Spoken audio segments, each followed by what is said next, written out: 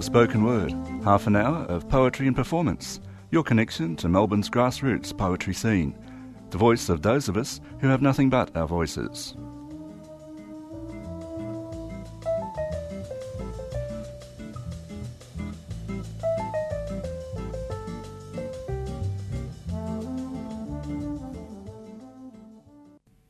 Good morning and welcome to Spoken Word on 3CR Community Radio. My name is Ella Fanelska.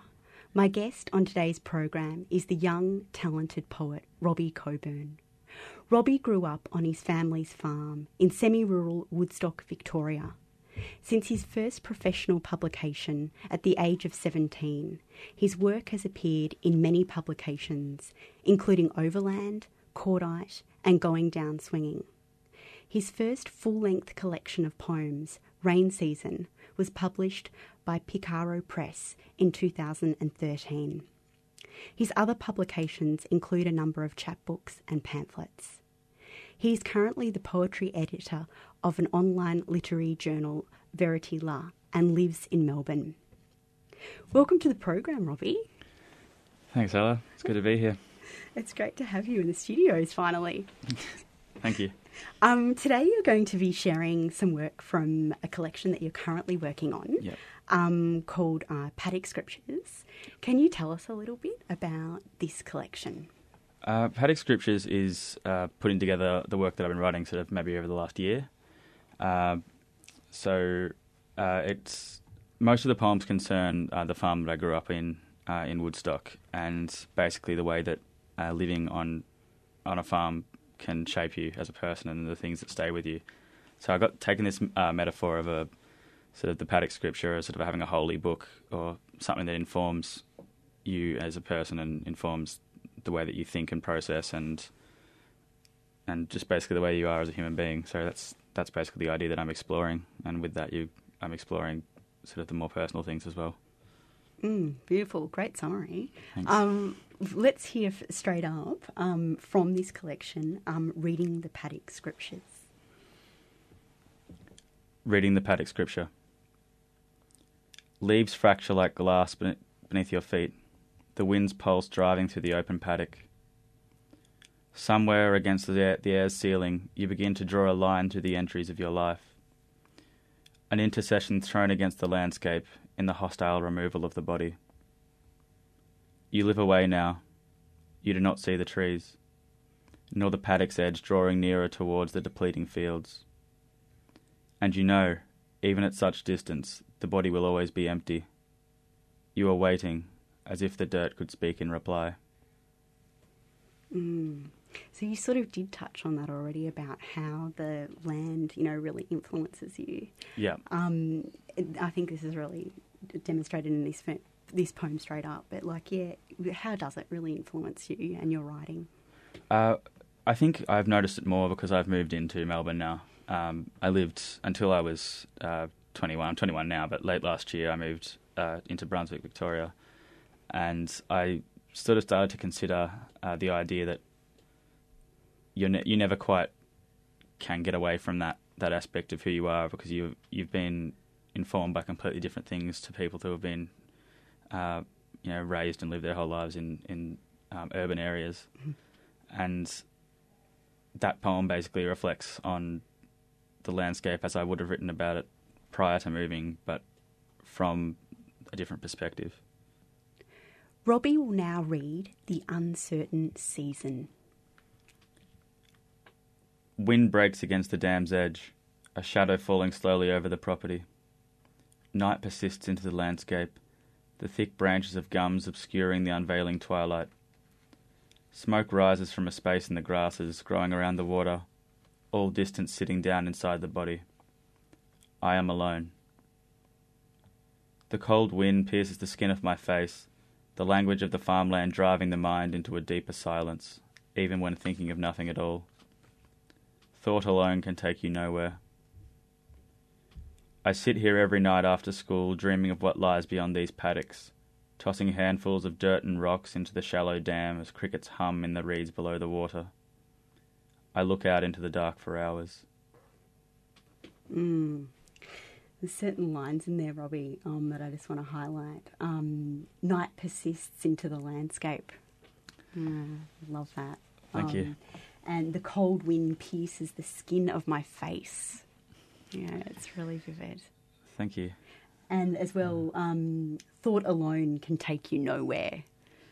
So basically I was just thinking about when I used to walk the paddocks sort of every night after school, because I was quite an unhappy teenager, and I used to find quite a bit of solace in staying out, walking the paddocks and sitting by the dams, imagining that there was more to life than what I could see before me.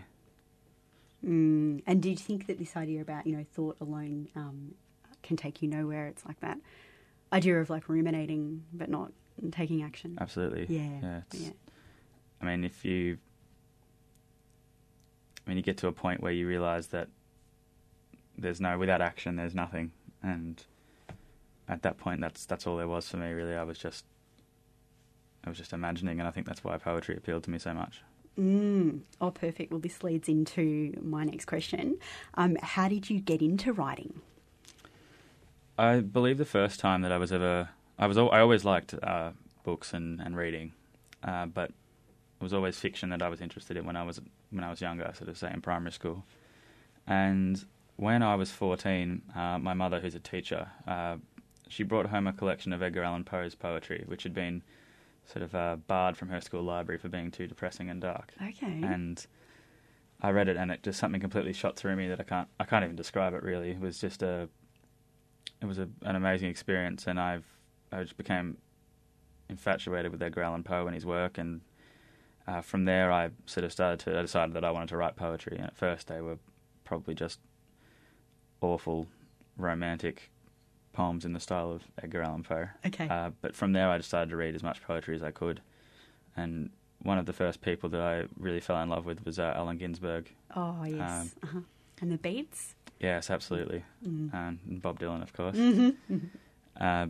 But when I read Ginsberg, I realised that there were so many more possibilities, because the poetry that was written centuries earlier was very constricted as far as what you could do and what you couldn't do, because form was it was dictated by what everyone else was doing, and then the Beats came along and they were challenging all of that. Mm-hmm. And I read sort of Ginsberg's highly sexualized poems and the poems about drugs, and I realised that you could do so much more, you could express so much more, no matter how awful it might seem when you decide that it's a topic for a poem.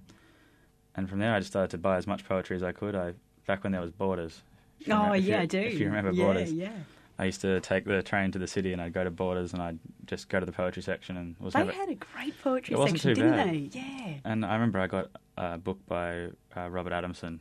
I got it was The Golden Bird, which is one of Black Ink books. It's a new and selected poems, and that was when things really changed as far as my appreciation and desire to write poetry. And I realised that there were poets who were alive, and that there were contemporary poets publishing work, and I decided that some way or other I wanted to be one of them. Fantastic.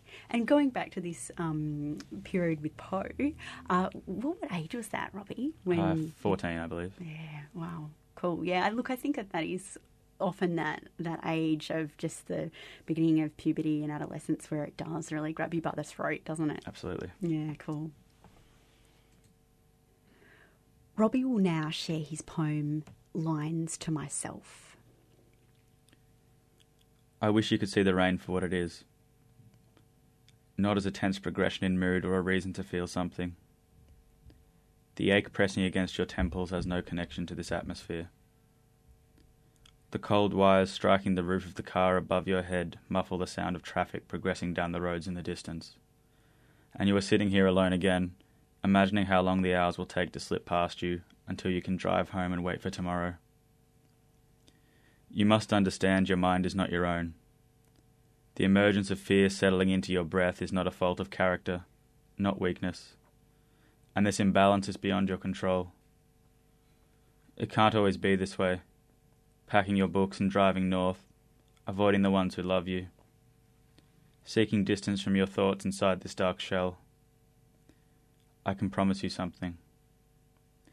One day, as if the instant between catastrophe and rebirth could vanish, you will recognise something new about the image distorting in the wet glass.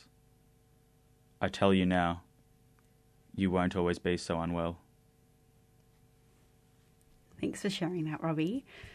This was one that did indeed grab me by the throat.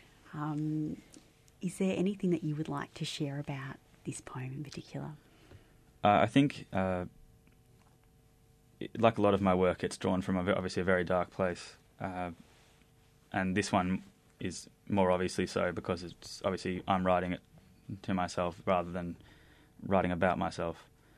And it's probably one of my most literal poems as far as these things go. It literally reflects on the place that I was in at the time when I was writing it. And it's ironic that it's got quite an optimistic conclusion, considering when I was writing it, I wasn't feeling like that at all. So I think it was an attempt to convince myself that this wasn't the reality that was going to be consistent. But I mean, who knows? Do you think that for you, poetry has that power to console you, and do you consult it in that way? Absolutely. I 100% believe that I'd be dead without poetry. Wow, really? Absolutely. Wow. In what way? Because what does writing sort of do for you on that level? I mean, I sort of most of the time I feel fairly consumed by this sense of hopelessness and pointlessness and poetry is one of the only things that's ever felt like it mattered, something that really gave purpose and gave, I suppose it gave the things that were happening, the negative things, it made them seem to have a bit of purpose, if for nothing else. Writing poetry, reading poetry, that immersion in poetry is something that I feel is definitely worth living for. And do you think this is through writing it or through reading it or the combination? I think it's definitely the combination, but I think reading poetry is far more important than writing it. Okay. I wouldn't consider myself to be a poet as much as I consider myself to be a lover of poetry, and I'd much rather spend a night with a book than trying to dissect the thoughts in my mind to write poetry. But it's a compulsion that I can't really ignore. Yeah, okay. And when you do immerse yourself in the writing process, what does it do for you? I find it cathartic. It's something that it matters to me a great deal, obviously, and I work really hard at my poetry, and a lot of them are very raw, and they come from very raw topics, and sometimes I'll write lines that they're quite confronting, and the topics are quite confronting at times, but I respect poetry incredibly as a form and as an art form, that I feel that no matter what I'm writing about, I want the poem to be a good poem technically as well as for what the topic is. I feel like you've got to have a tremendous respect for poetry, and I find that immersing myself in that is very important for me, and I find it cathartic as well. Mm-hmm. Yeah. That is the power of poetry. It's really, for you, I loved that when you said that it's life-saving. It saved your life. I mean, it sounds, I don't know if it's cliche and obviously there's a lot of other factors. I mean, we all have families and friends who care about us a lot, and you can't dismiss that and just say that, I've got a book of poems, so I'm not going to kill myself. It's not like that. It's just that poetry is one of the only things that really has ever made me have any kind of sense of happiness, when nothing else really seems important in comparison.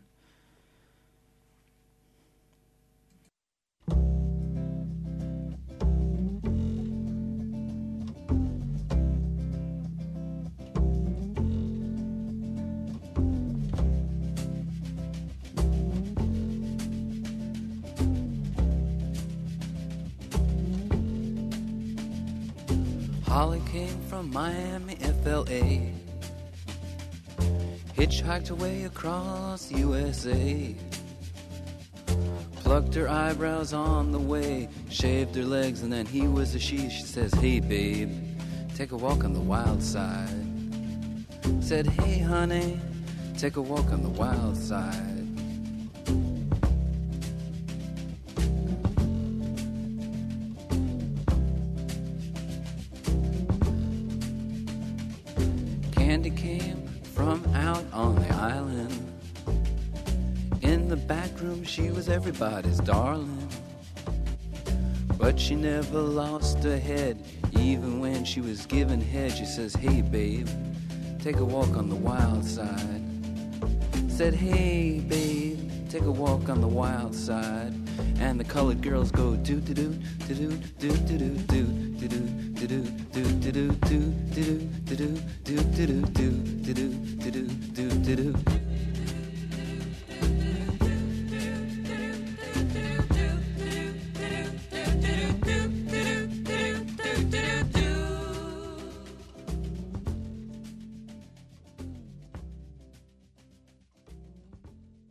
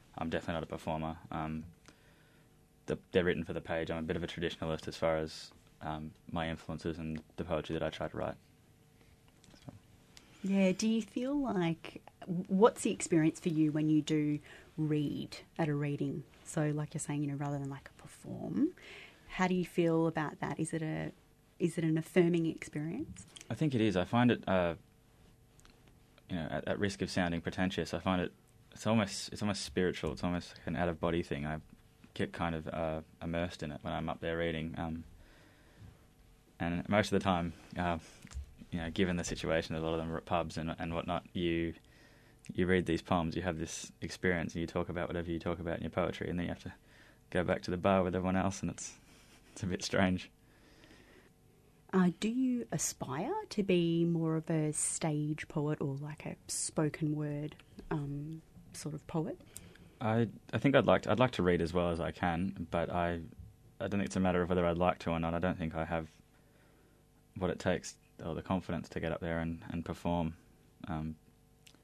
So I'd probably say no. But, Okay. But I love to watch performance poetry, and I really respect it as a form, but it's very different to what I feel I would like to do and what I'm capable of doing.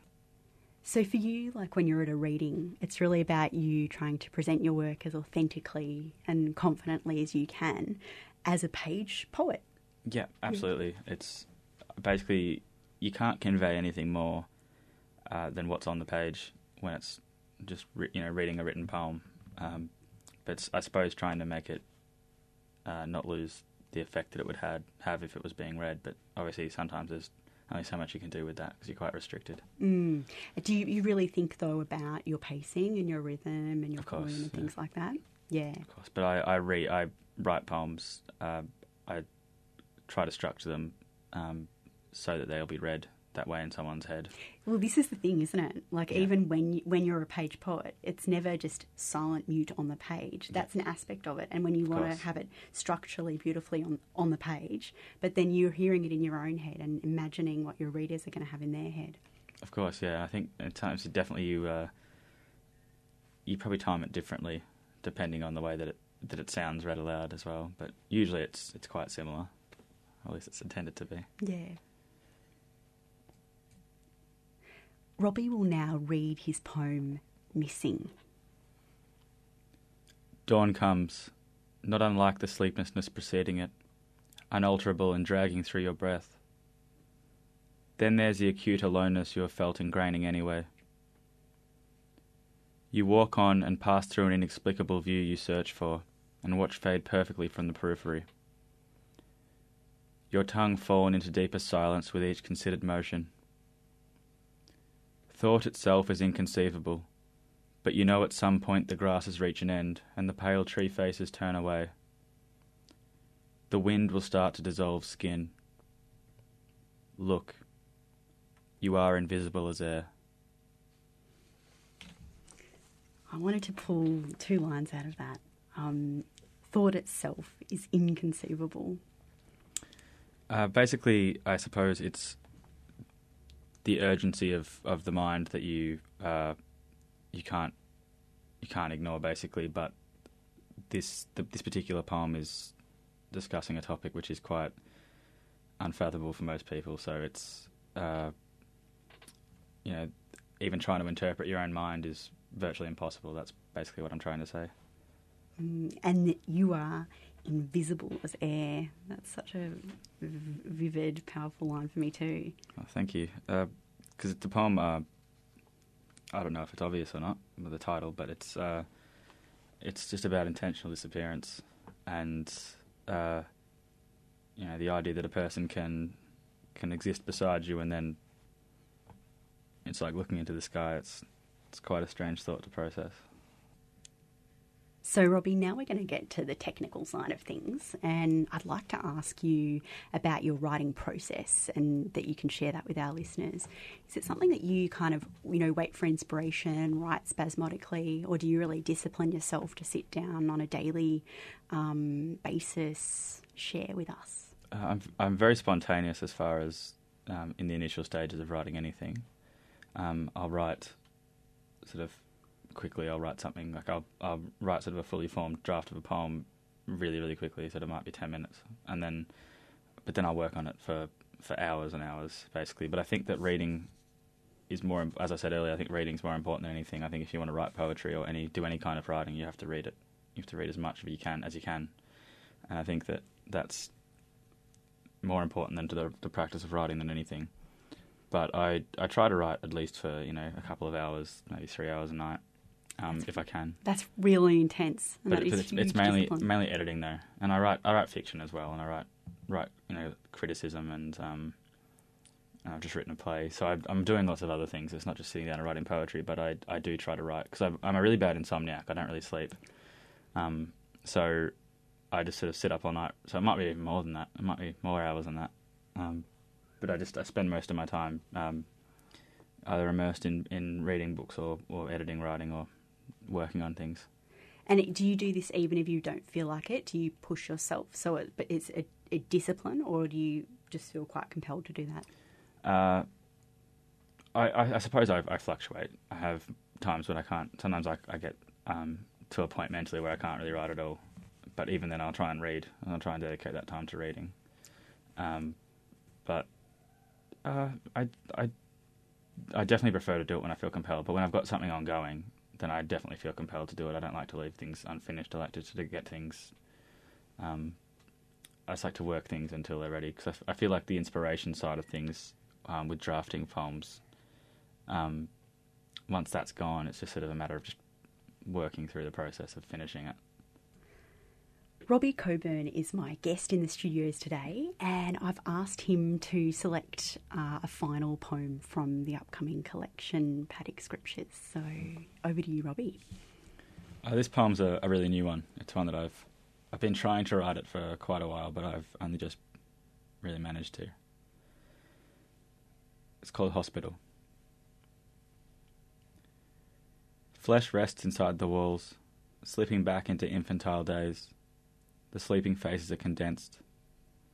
A doctor walks the corridors endlessly. An invasive pulse vibrates along the wrist. Before me, I watch the chests rise and fall, lines of suffering bodies positioned within an inconceivable fear of needles pressed into the skin, as starving figures are forced back into being. My hands grasp at this vision, the placement of tremors against the edge of illness, directionless meaning, sheets clean of voices. There is nothing real here but the image of drowning. Robbie, I'd just like to sincerely thank you for coming into the studios today and being a guest on Spoken Word. Thanks for having me. It's been an honour having you here. Could you tell us about how, like, any additional or forthcoming things that we should know about, and if people have enjoyed hearing about you and your work today, how they can find out more? Currently, I've just finished a play, which I've been working on for quite a while, and I'm working on a novel at the moment, because I write quite a lot of fiction. So I've written quite a lot of short fiction, which I'm going to have some things published in the next little while. But the novel, I suppose, the only way that I could really describe it in a summary is a dystopic science fiction novel that's erotically charged. So it's going to be very interesting. But I'm really enjoying working on that at the moment. So to find out more about Robbie, go to www.robbiecoburn.com.au. You've been listening to Spoken Word on 3CR. My name is Ella Fanelska, and I look forward to your company next month. Come gather round, people, wherever you roam, and admit that the waters around you have grown, and accept it that soon you'll be drenched to the bone. If your time to you is worth saving, then you better start swimming or you'll sink like a stone, for the times they are a-changing.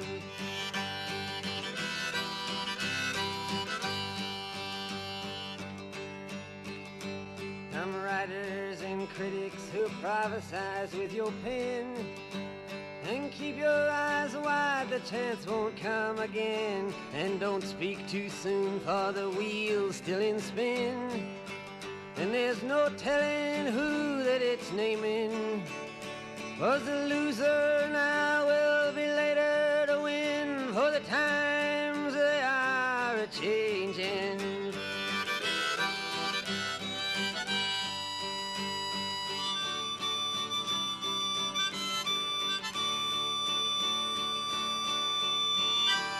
Senators, congressmen, please heed the call. Don't stand in the doorway, don't block up the hall, for he that gets hurt will be he who has stalled.